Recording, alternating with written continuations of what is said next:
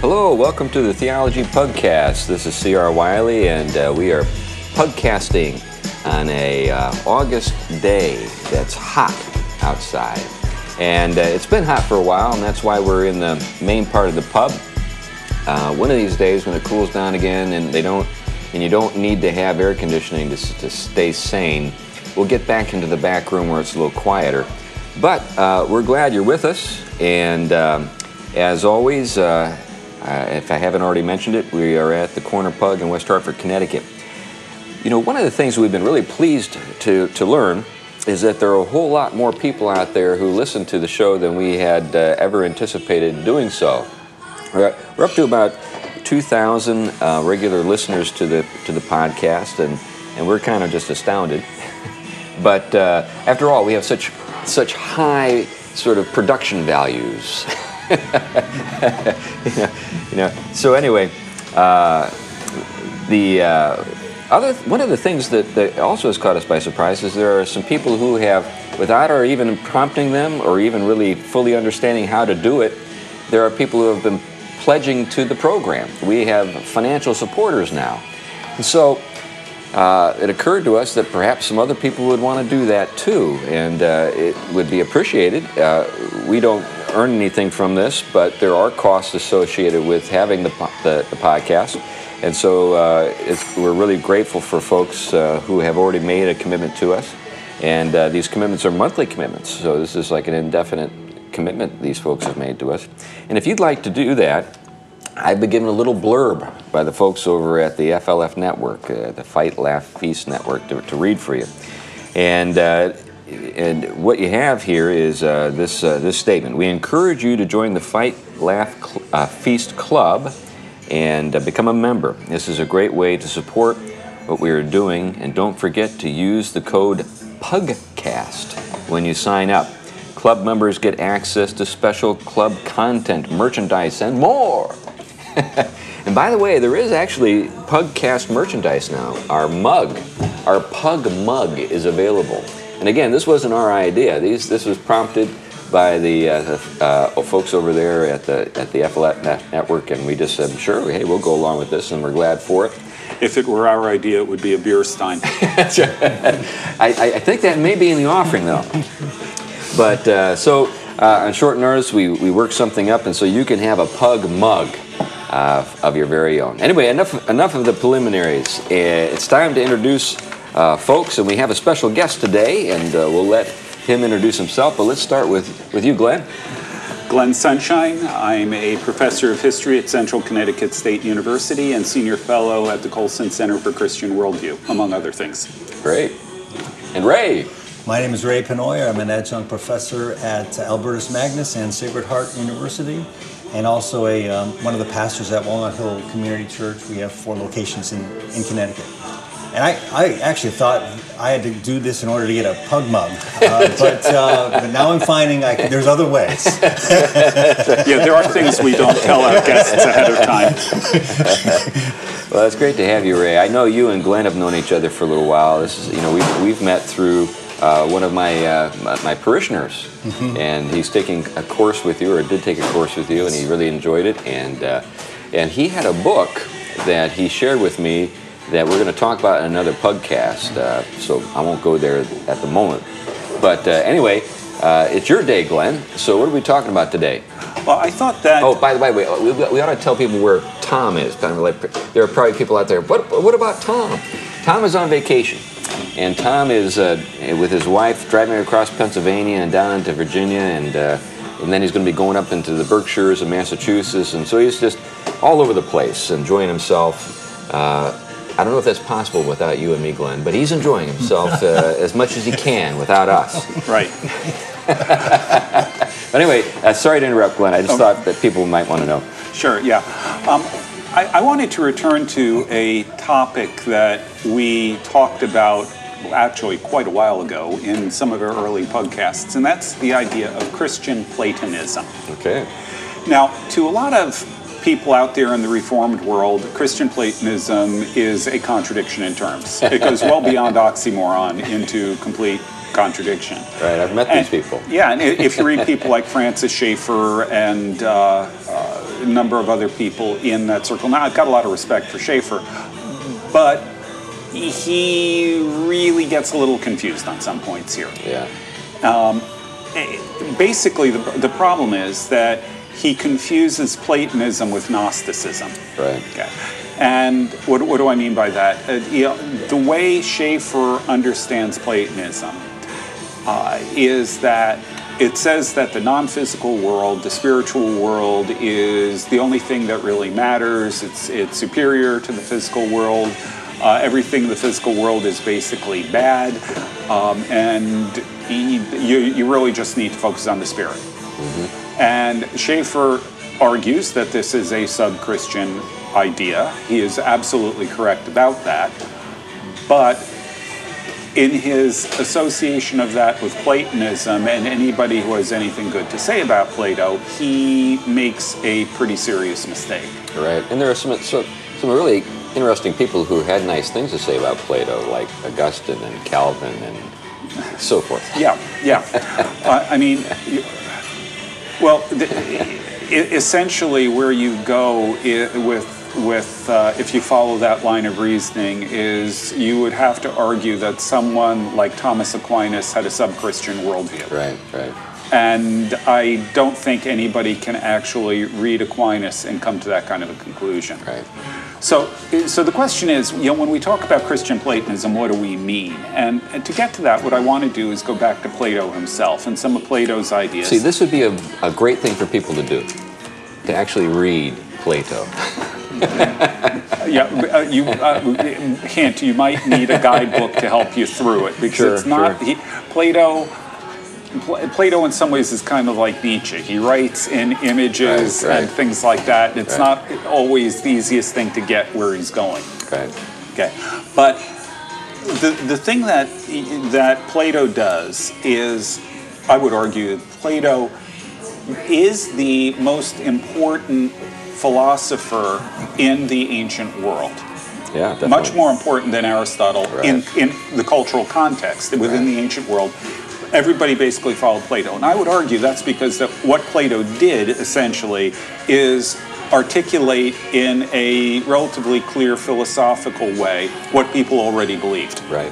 That's the best way to become a thought leader. Figure out what people are thinking and then say it before anybody else does. Yeah. And so that's really what Plato did. And in Plato's vision of the world, it begins, as classical philosophy always does, it begins with metaphysics. Mm-hmm. It begins with the question, what's real?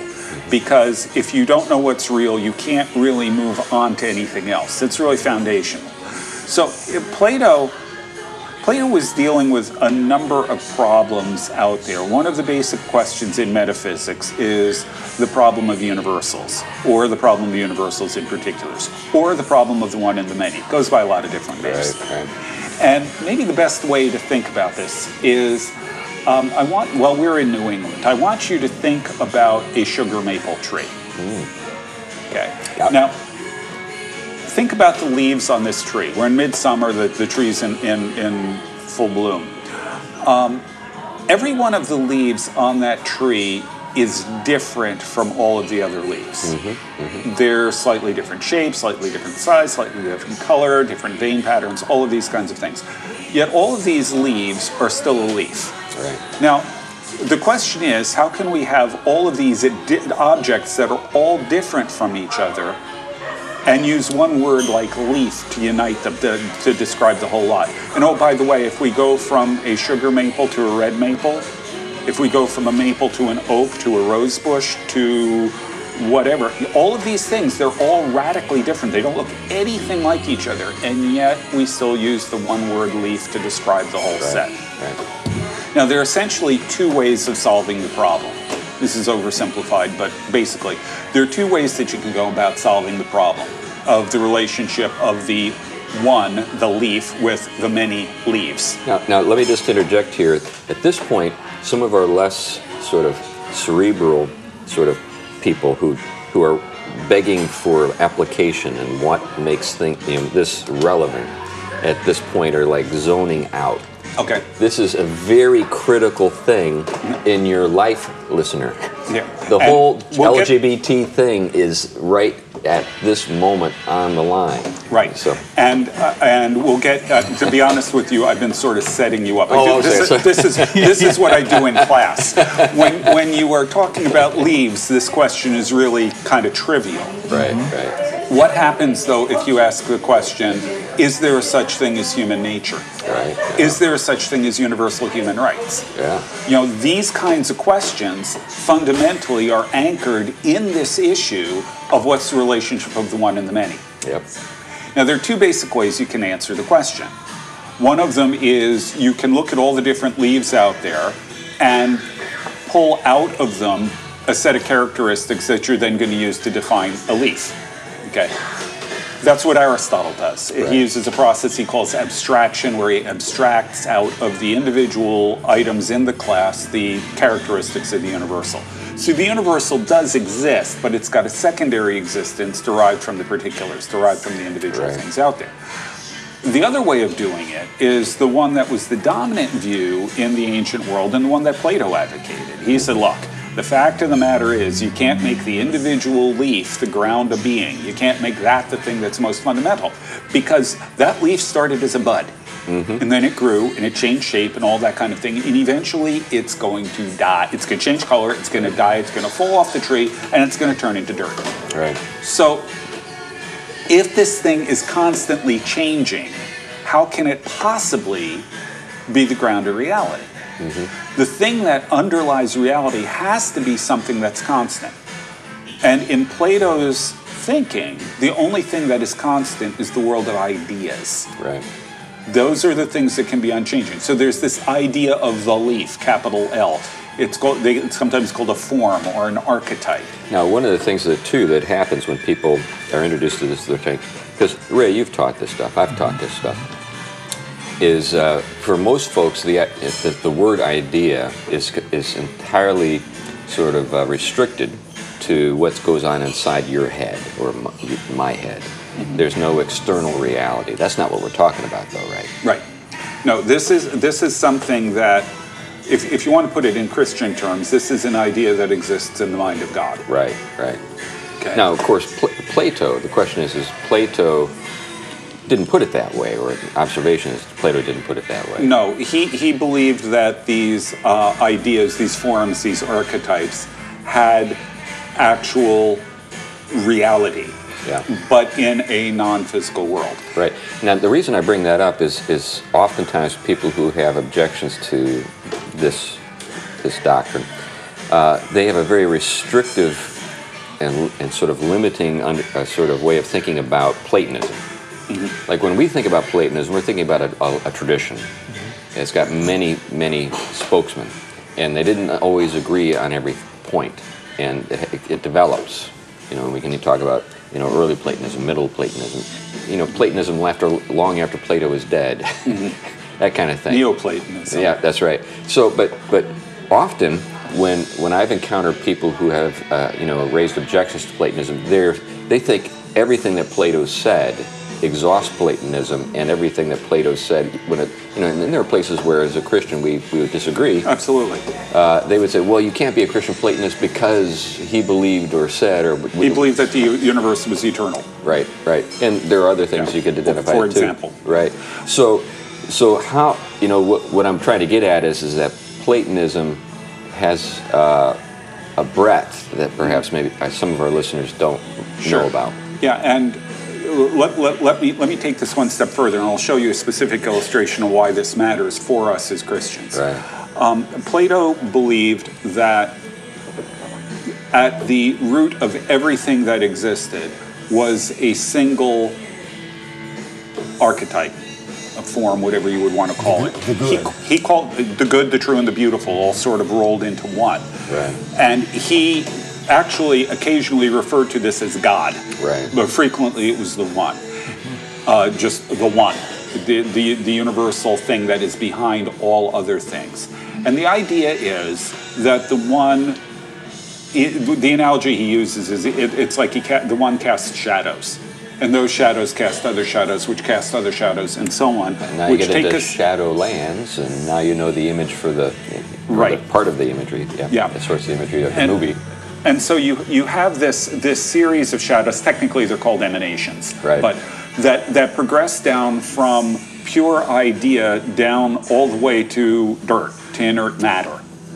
And they're getting progressively less and less refined, less pure, whatever, as you're going down this thing. It's called the hierarchy of being. Basically, what it means is everything is connected to everything else in this great chain of being. So if you look at classical mythology, for example, you'll constantly find beings who are turning into other beings. Right. A person is turned, Arachne is turned into a spider.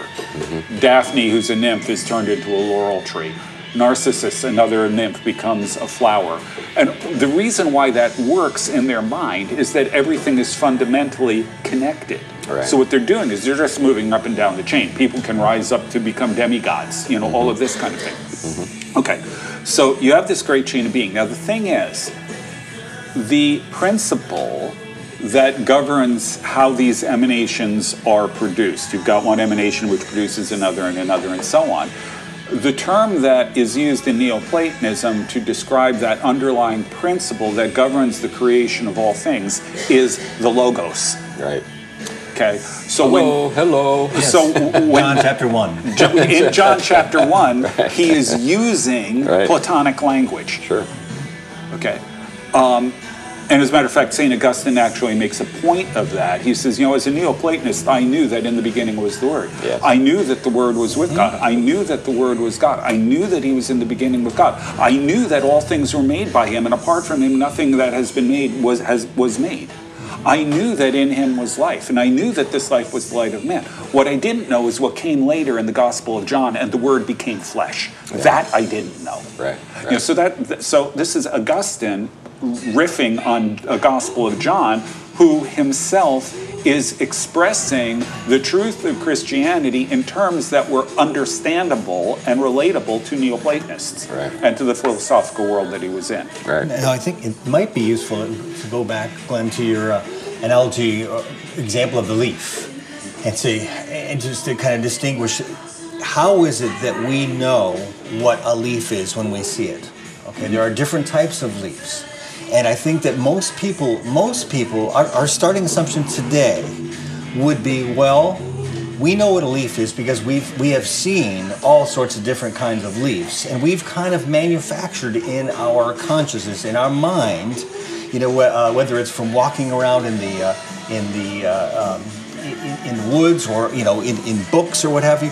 Oh, these are the general features of what a leaf is, and so we have projected a kind of almost like a list of these are the qualities that make something a leaf. However, that what you're saying, what Plato was saying, is that the reality, the idea of a leaf is primary. It's first. It's original, and all those individual examples of a leaf share in that ideal, leafiness. Yeah, right. Okay. And they participate, you could say. They participate. Yeah, and this is the reason I bring this up is the Apostle Paul uses that language of participation to describe salvation, or how we come to have life in Christ. We participate in his death, his resurrection. Yes. That's right. So with Aristotle, the universal is real, but it has a secondary existence because it's derived from the particular, which, you're right, is the way we tend to think of the world, the example you gave of what we know what a leaf is. For Plato, it goes the other way around. The universal is what's fundamental, and the particulars have a secondary existence. They're real, but they have a secondary existence, and they are what they are because they participate in the leaf. Now, like I said, when we're talking about leaves, this becomes really, sort of insignificant, although I would point out a methodological problem. If you're trying to find a set of leaves, you have to know what a leaf is before you know what's in the set. Correct. So you have to have a definition of a leaf before you find the leaf to get the abstraction out so you can have the definition. It's circular. Yeah, and this gets us to Plato's epistemology and recollection. So that's another episode, maybe. But Well, we start to put those things together. And what Plato is saying is that when we see the particulars, we are getting in touch with something heavenly, a heavenly existence, essentially. We are recognizing it. Right. Now, again, the reason why this becomes important is if you are a realist, a follower of Aristotle, as opposed to an idealist, a follower of Plato. And most of us in America, we're common sense realists. Okay. If that's the case, here's the question. How do you know what a human being is? Do you come up with a set of characteristics that you use to define what a human being is, so you understand what your class is, so that you can then come up with this idea of universal human rights or human nature or something like that?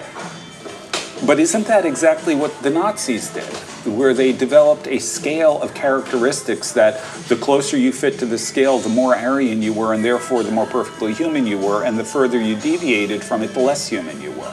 That's fundamentally a realist approach. What group do you include to come up with your definition, or your class from which you derive humanity? A couple things I'd interject here. Sometimes people use the term realist in the idealist sense.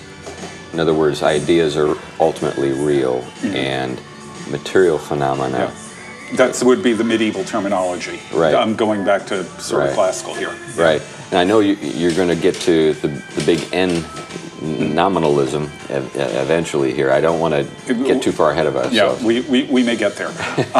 Okay, so like I said, we can look at the Gospel of John, we can look at a lot of other places in Scripture, and we can see echoes of Platonic thought there. Now, there are sharp differences between Christianity and Platonism. Sure. The big one in the Middle Ages that came up was Plato argues that the universe is eternal. Right. And we know from the Bible that the universe had an origin. Mm-hmm. Okay. A lot of things in Plato occur by necessity, whereas Scripture tells us that they're contingent. That is, they depend on God's will. Right. Okay. So there are a lot of things of that sort that are differences. We don't want to identify Christianity with Platonism, but there are a lot of core ideas in Plato that work well enough with Scripture or with biblical truth that even the biblical writers can use them. I can just give my personal experience as a Christian in college, taking my very first philosophy class. It was Greek philosophy. And I can remember, learning about the pre-Socratics and even, Socrates, but it seemed like when we got to Plato, all of a sudden, I was home. Yes, so, I recognize this. Yeah. These are ideas that we're dealing with in the Christian thought world. Right. Yeah. It's been said that the history of philosophy is just footnotes to Plato. I mean, and there's a lot of truth to that. Now where this goes, the interesting direction this takes in the Middle Ages. And I'm skipping over a lot of stuff here, but in the 12th century, there was a new worldview that coalesced, that emerged during this period, that I think it was R.W. Southern, a great medievalist, labeled Platonic humanism. And the idea here is it's a form of Christian Platonism that is, I think, extraordinarily powerful, and one that we would be it would serve us well to recover a lot of these ideas. The core idea is that the world ultimately comes from God. God had an idea of what he wanted in the world, and he spoke it into existence. Words are nothing more than an expression of ideas. So when God spoke the world into existence, he was expressing the ideas that were in his mind about the world. What that means is that ultimately the world comes from God, and studying the world can therefore lead us back to God. And as a result of this thinking, you see extraordinary changes that take place in medieval culture. You see, for example, a growth. This is something we usually think of in connection with the Renaissance, but by the 13th century, there is highly realistic artwork, particularly sculpture, being produced in Northern Europe as a result of a new aesthetic that emerges out of this idea that, if the world can lead us back to God, we can't rely on just our ideas about the world. We have to look at the world the way it really is. Because that's the only way where we can get access to the mind of God as expressed in the world. So you see this incredibly realistic sculptures. Cathedral at Naumburg in Germany has just got some amazing, just breathtakingly beautiful stuff that looks like it's breathing. Right. It's mid-13th century. It's 200 years before Donatello. So this is paradoxically a way of affirming the world, even the physical world, through Platonism, right. Sort of kind of a Platonic approach. And to take it a step further, it is also the foundation for medieval science. Because if you're going to get to the mind of God, you have to study the world as it really is, which means you've got to take an empirical approach. You've got to look at it the way it really is, and you've got to think through how it works. So you're getting people like the unfortunately named Robert Grosseteste.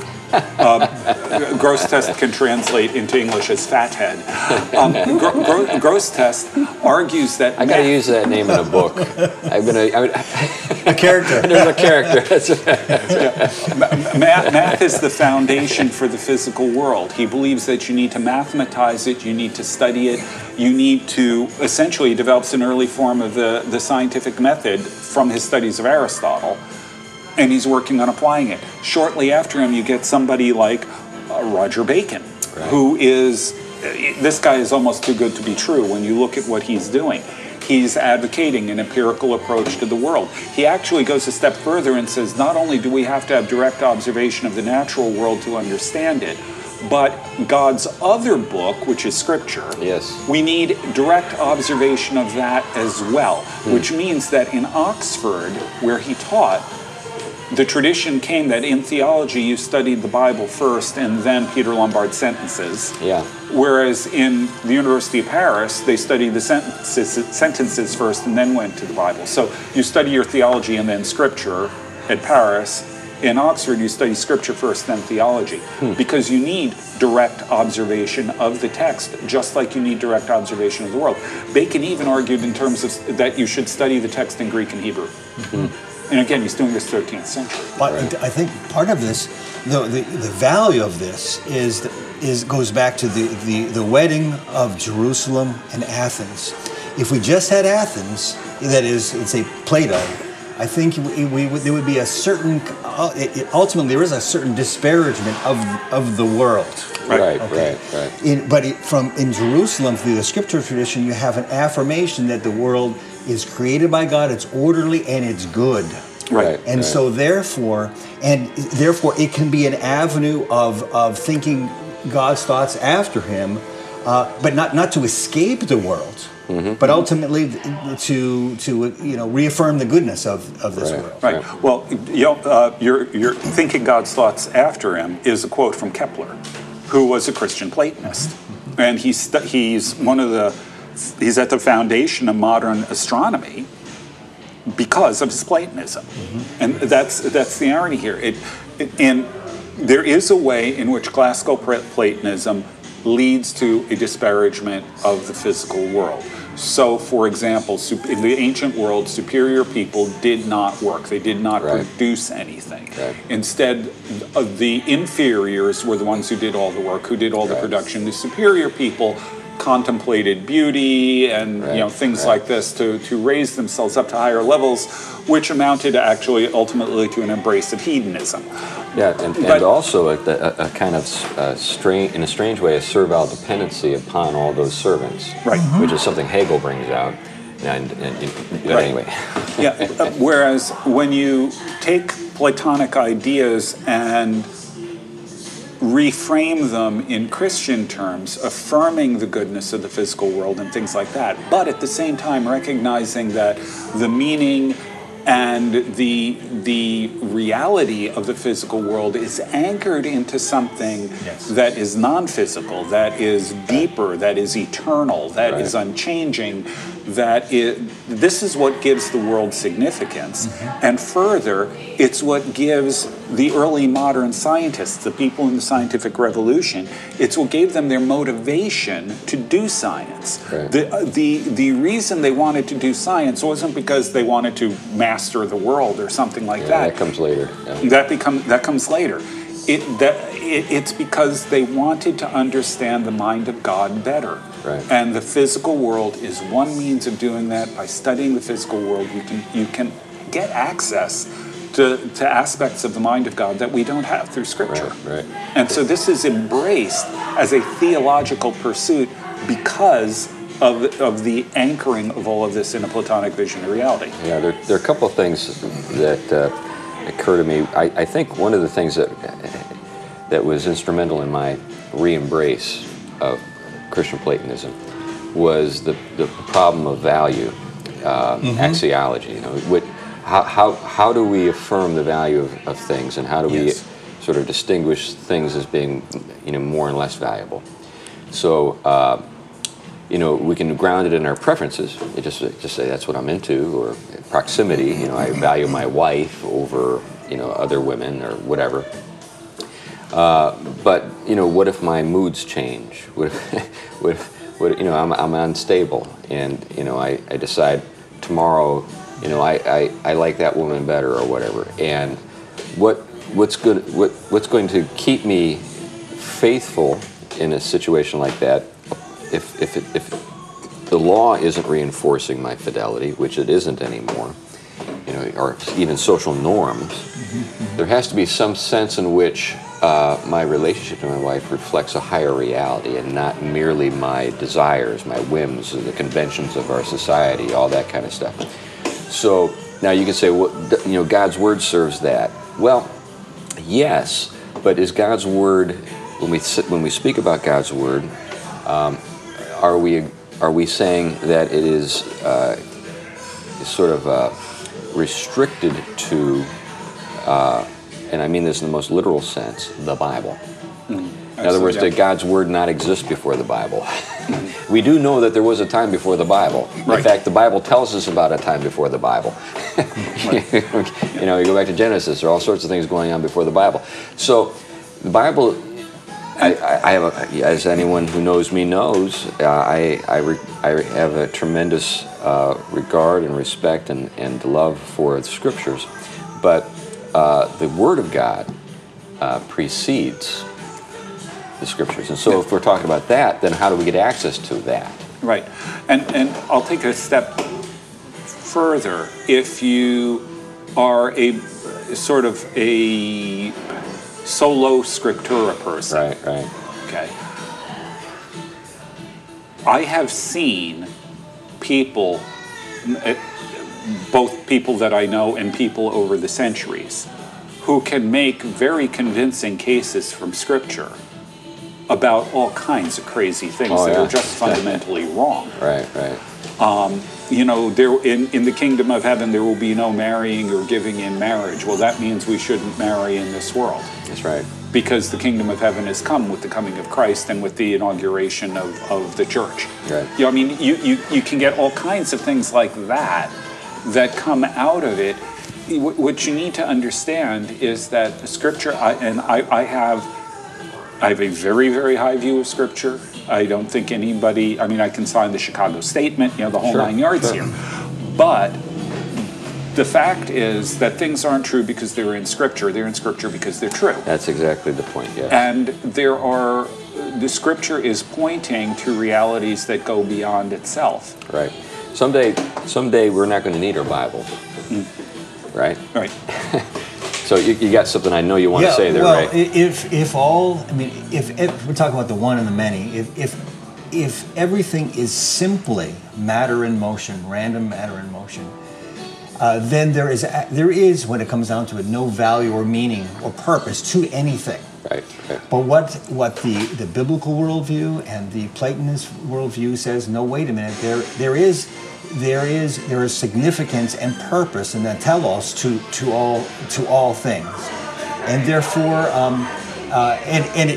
it precedes the Bible, though it's confirmed by I mean, in the beginning, God makes male and makes the male and female in His image. Right. He creates the animals and so forth after their kinds.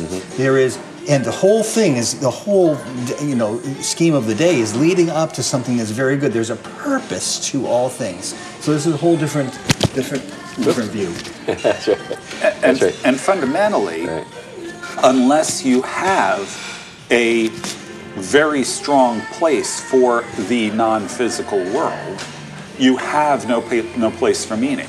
Right. Because meaning, value, purpose, all of those kinds of things are grounded in things that are not physical realities. There's only utility for my derivative specific purpose that I have concocted right now. Yeah. Right. And that's where most of our secular friends are. That's exactly where they are. And that's why they find themselves completely unable to they know that a lot of things that are happening in our society are absurd, but they don't know how to argue for it. Well, I mean, part of the problem is that when you have a purpose for something, when there is a givenness to the created world, then that means there are certain things that I can and cannot do with that are appropriate to its purpose. Right. And so if I'm saying that, strip away the spiritual realm entirely, yes, there's a loss of meaning, but for some people that's a carte blanche to do whatever, to create or recreate without any restrictions, without anybody be able to say, oh no, that's not right. Right. Right. Now within Islam, they ran up against this question of how do we relate the Quran to this idea that you've just presented, Christian Platonism. There was an Islamic version. They had more affinity for Aristotle, but there was a recoiling from that. So within Islam, there's a kind of sort of Islamic version of nominalism. And I'm not a scholar, but I understand the gist of the argument. And in a way, you could say they were ahead of us in a bad way in this sense. And that's why we have Al-Qaeda today and all this Islamic fundamentalism. What they were unwilling to accept ideas as having some sense of or having a place. Instead, what they wanted to do is to take the Quran and eternalize it.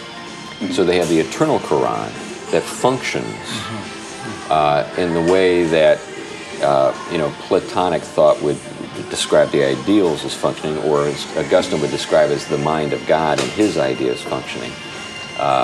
So that gets them away from this kind of third thing, this tertium quid, but it substitutes another third thing, the Quran. So that makes the Quran something that you're not allowed to think about critically, and it makes the world a place you're not allowed to think about critically. Right. And fundamentally within Islam, the idea within traditional Orthodox Islam, and again, Islam is incredibly broad. There are modernist versions, there are all kinds of things out there. But in classical traditional Islam, Allah directly controls everything that happens. Right. So there isn't, human beings have free will, and jinn have free will, but nothing else does. But even in our free will, Allah directly controls. Yes. And the key word here is directly. Yes. Whereas in Christianity, no mediation. Within Christianity, through Aristotle and others, we get the idea of secondary causation and things like that. Which, by the way, is in the Westminster Confession. So if anybody has any problems from a Reformed perspective of what you just said, just look at the confession. Yeah. But in Islam, this shows up in some interesting ways. I don't think this has actually come up in the podcast, and I find it difficult to believe that it hasn't yet. But I'm really, really good at plague. Plague? Plague. That's one of your specialties. The Black Death. I am. We need to do a show on the Black Death. Another show we need to do, Glenn, is you on the Crusades, vindicating the Crusades. We're going to do that one. Yes. Okay. Well, we'll cue them up. But during the Black Death, 14th century, in Europe, the Pope asked the theology faculty at the University of Paris to explain what's going on with the plague. Is this a divine judgment? Is this an act of God? And now, it might seem strange going to a theology faculty, but again, remember, in this world, science is theology. Right. Natural It's called theology. natural theology, Right. because studying the natural world reveals the mind of God. And what the theology faculty at Paris said was, well, yeah, kind of, because God's responsible for everything. He created the universe, created everything in it. Nothing happens apart from his will. But that doesn't mean that God is doing this directly. This isn't a direct act of God. It is, in fact, a consequence of things that God set in motion to the universe that happen to converge at this point in time. Now, in their case, they were operating out of ideas coming out of Greek medicine. So they said that it was a conjunction of astrological bodies. Jupiter, Saturn, and Mars were in conjunction, and for reasons which I'm not going to explain, this caused the poisonous vapor to rise from the earth, and that's what is causing plague. This, by the way, led to an enormous improvement in public sanitation in Europe because they wanted to get rid of bad smells, and it ultimately leads you to the plague doctor outfits and things like that that you may have seen.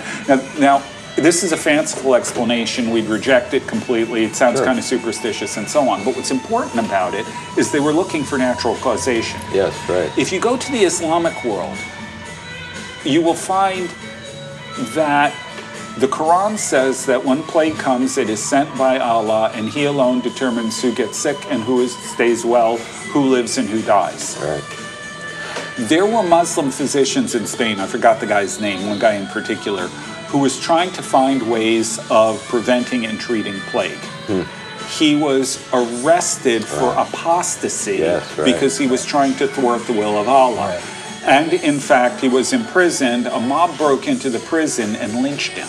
Wow. For un-Islamic activities, not just because of plague, but because of some other things. Yeah. So here you have this idea of the direct causation from Allah leading to, frankly, a zero. I mean, it was literally, it could cost you your life to try to find some way of dealing with plague. It did in this guy's case. Whereas in That's Europe, a way of discouraging science. It has. it definitely has a way of discouraging science. Now, there were people who sort of worked around it. So you get guys who were writing treatises that were saying, well, before we got the glorious Quran, the Arabs believed in contagion, and the way they would have dealt with plague was this.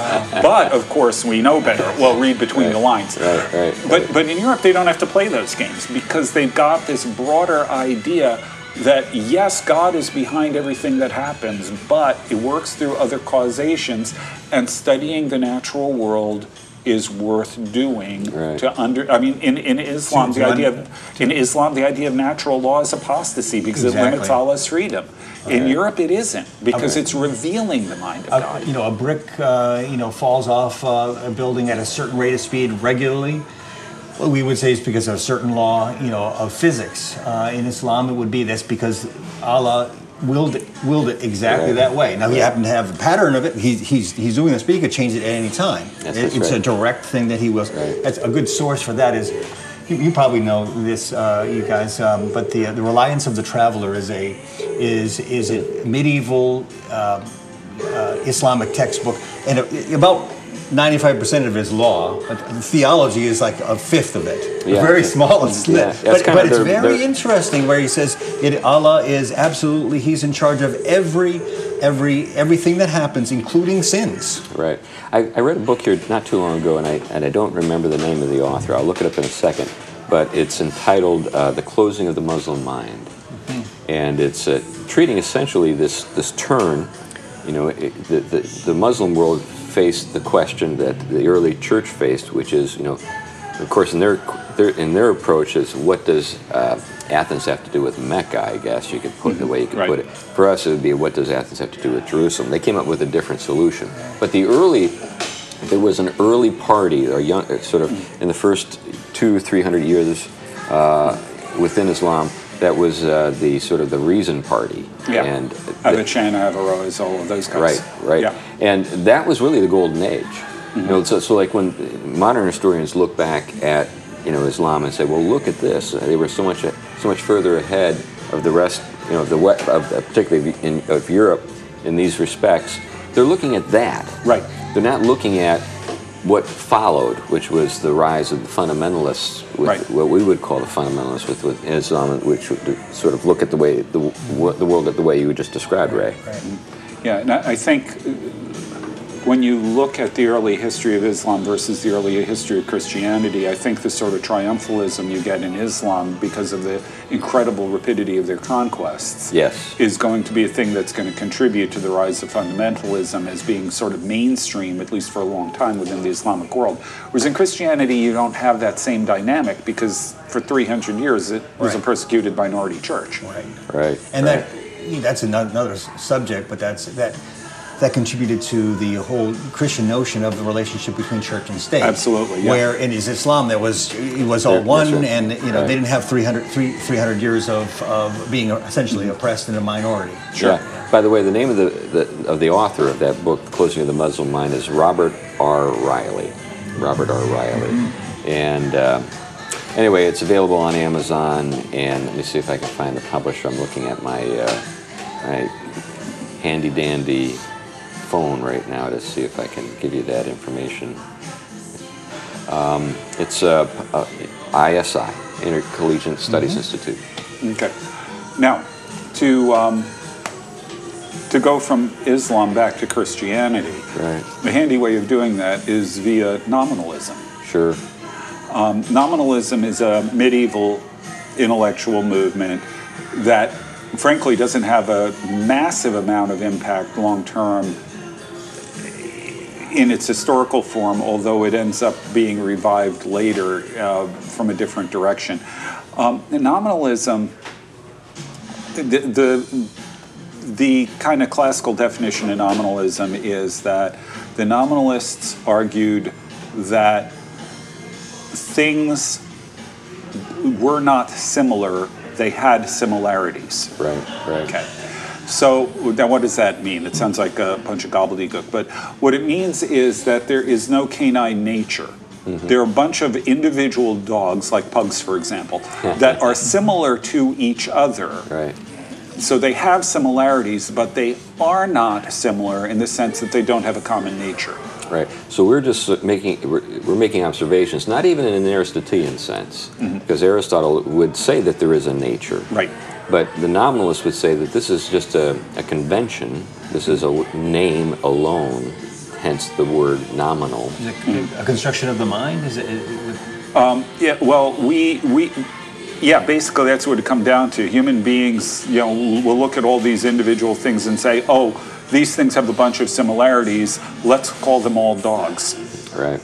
Now, and then we make the mistake then of thinking that there is this sort of universal of dog or canine nature or something like that, when there really isn't. There are just a whole bunch of individual dogs out there. Yeah. Now, where this goes eventually is that, if you're going to do justice, I don't even know how you describe justice in a nominal sort of nominalist metaphysic, but if you're going to do justice to everything must have its own name. Every individual leaf, every individual atom, whatever it is, because whenever you classify, you're doing something that's unfair, or you're violating its integrity as a particular. Yeah, that would be sort of the postmodern take on nominalism. Right. What the nominalist would say is that these classifications we use are intellectual conveniences. Right. Well, and they wouldn't object to it on that ground, but they would argue fundamentally that these things don't exist. So in a lot of ways, it's the antithesis of Platonism. Sure. Realism, in the sense that I used it before, idealist versus realist. The realist still acknowledges the reality, albeit the secondary reality of the universal. The nominalist ultimately rejects it, except as a linguistic convention. Mm-hmm. But that gets us to the point, which is sort of the entree to postmodernism, because all that exists is language. In other words, if we can manipulate language, we can manipulate reality. Sure. Yeah, now nominalism was big among the Franciscans in the late Middle Ages, but it doesn't it really doesn't shape Catholic thought. That tends to go in a Thomistic direction, which is the Dominicans. And nominalism really, in a lot of ways, looks to me like it largely kind of fizzles by the 16th century. Luther was trained as a nominalist theologian. He adamantly rejects it. But it does start coming back in from a completely different direction, ironically enough, through the sciences. Right. It ends up coming back in from that direction. And that nominalist impulse rejecting common nature, rejecting any of those kinds of things, ultimately arguing that all of this stuff is linguistics, is at the root of postmodernism. But it also connects, I would argue, back to Islam as well. In many ways. I mean, I'm not sure that Muslim scholars would. Yeah, I'll do the. Let's see. Do you have the hideaway IPA? I'll do that. I'll have another cider. I'm fine, thanks.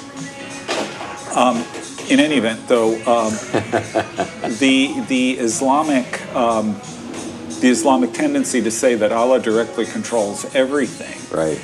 That fundamentally goes not just to the idea of there being no laws of nature, but on a metaphysical level, it means each individual entity is a unique entity. It's fundamentally a nominalist kind of approach. Right. I had an intern years ago who was a nominalist, and the way I addressed his nominalism was actually through Hebrews. It was kind of fascinating that would be the attack that would be persuasive for him.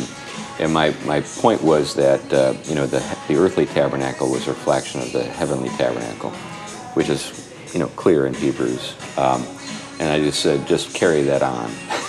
And in some sense, in fact, you can't read C.S. Lewis and know what he's up to and why his fiction has the power it has, unless you're a realist in the sense that we're talking about now, Platonism, Christian Platonism. Realist as opposed to nominalist. Right. Because and everything that Lewis is about is fighting nominalism, it seems to me. Right.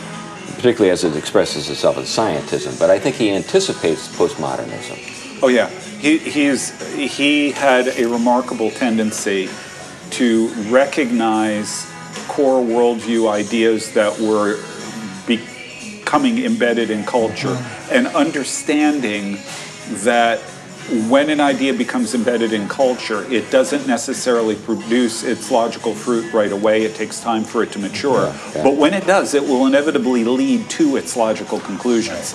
And so he could see in the 1940s things that are only happening now. Right. As part of Lewis's continuing relevance and ongoing relevance. I think he was far sharper than we appreciate. I think he was just simply unfashionable.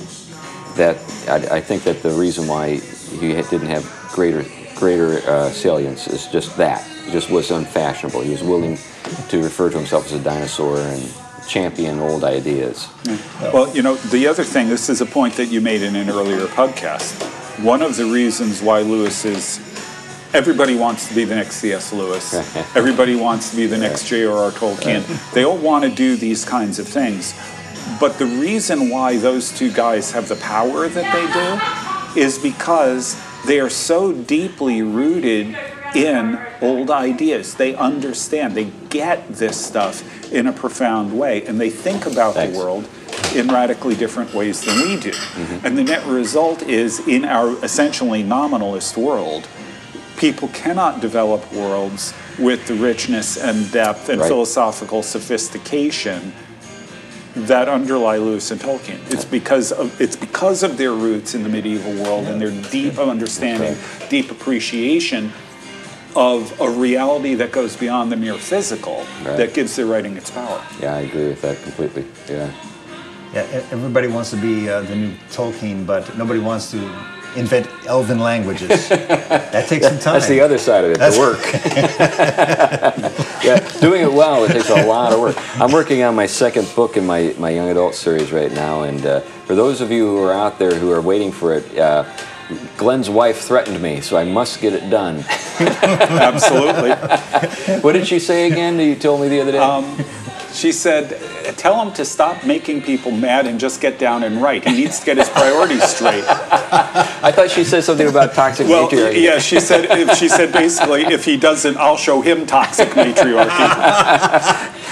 So Lynn, I'm working on it. I'm trying. But fiction does take a lot of work, particularly if you're interested in doing what they were doing, which is writing deeply. So So like I'm reading Paralander right now, maybe for the third or fourth time, and it's rich every time.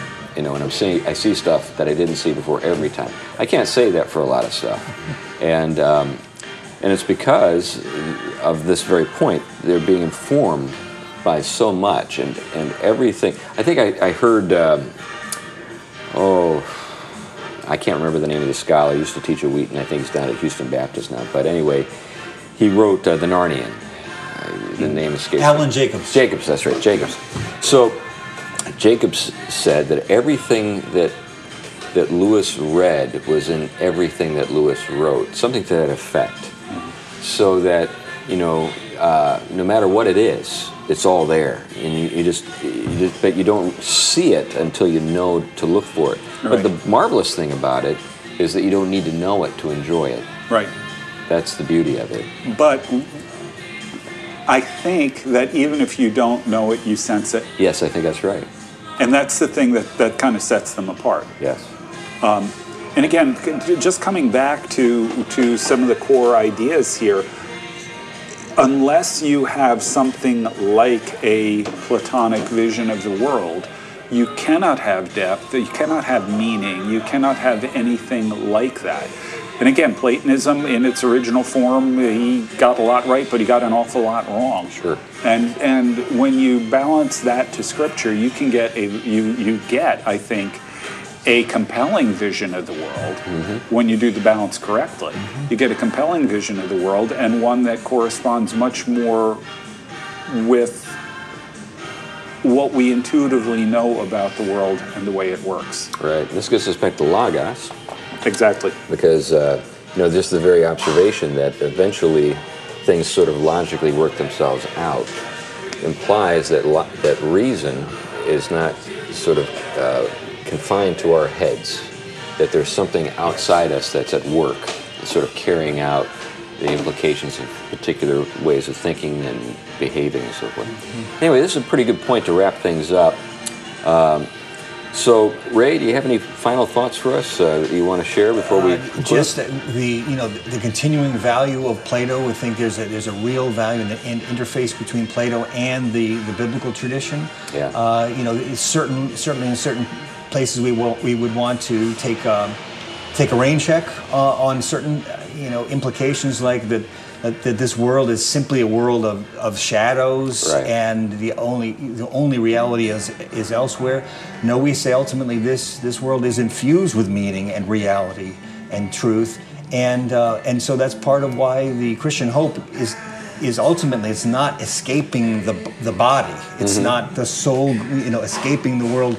It is resurrection. Yes. And so. It's kind of paradoxical that some of the people that I know who are dismissive of Plato are also dismissive of the body. I don't know, it's kind of a weird kind of thing to happen. Yeah. Anyway, the vision of heaven is dry ice and sheets. Well, I mean that's what an appealing idea. But that would be Gnosticism. Yeah, that is a kind of aberration. Right. Yeah. So they reject a Platonism for a Gnosticism, right, which is a weird. I have a friend who grew up in a fundamentalist environment, and he said if he ever wrote an autobiography, he'd call it "I Was a Teenage Gnostic."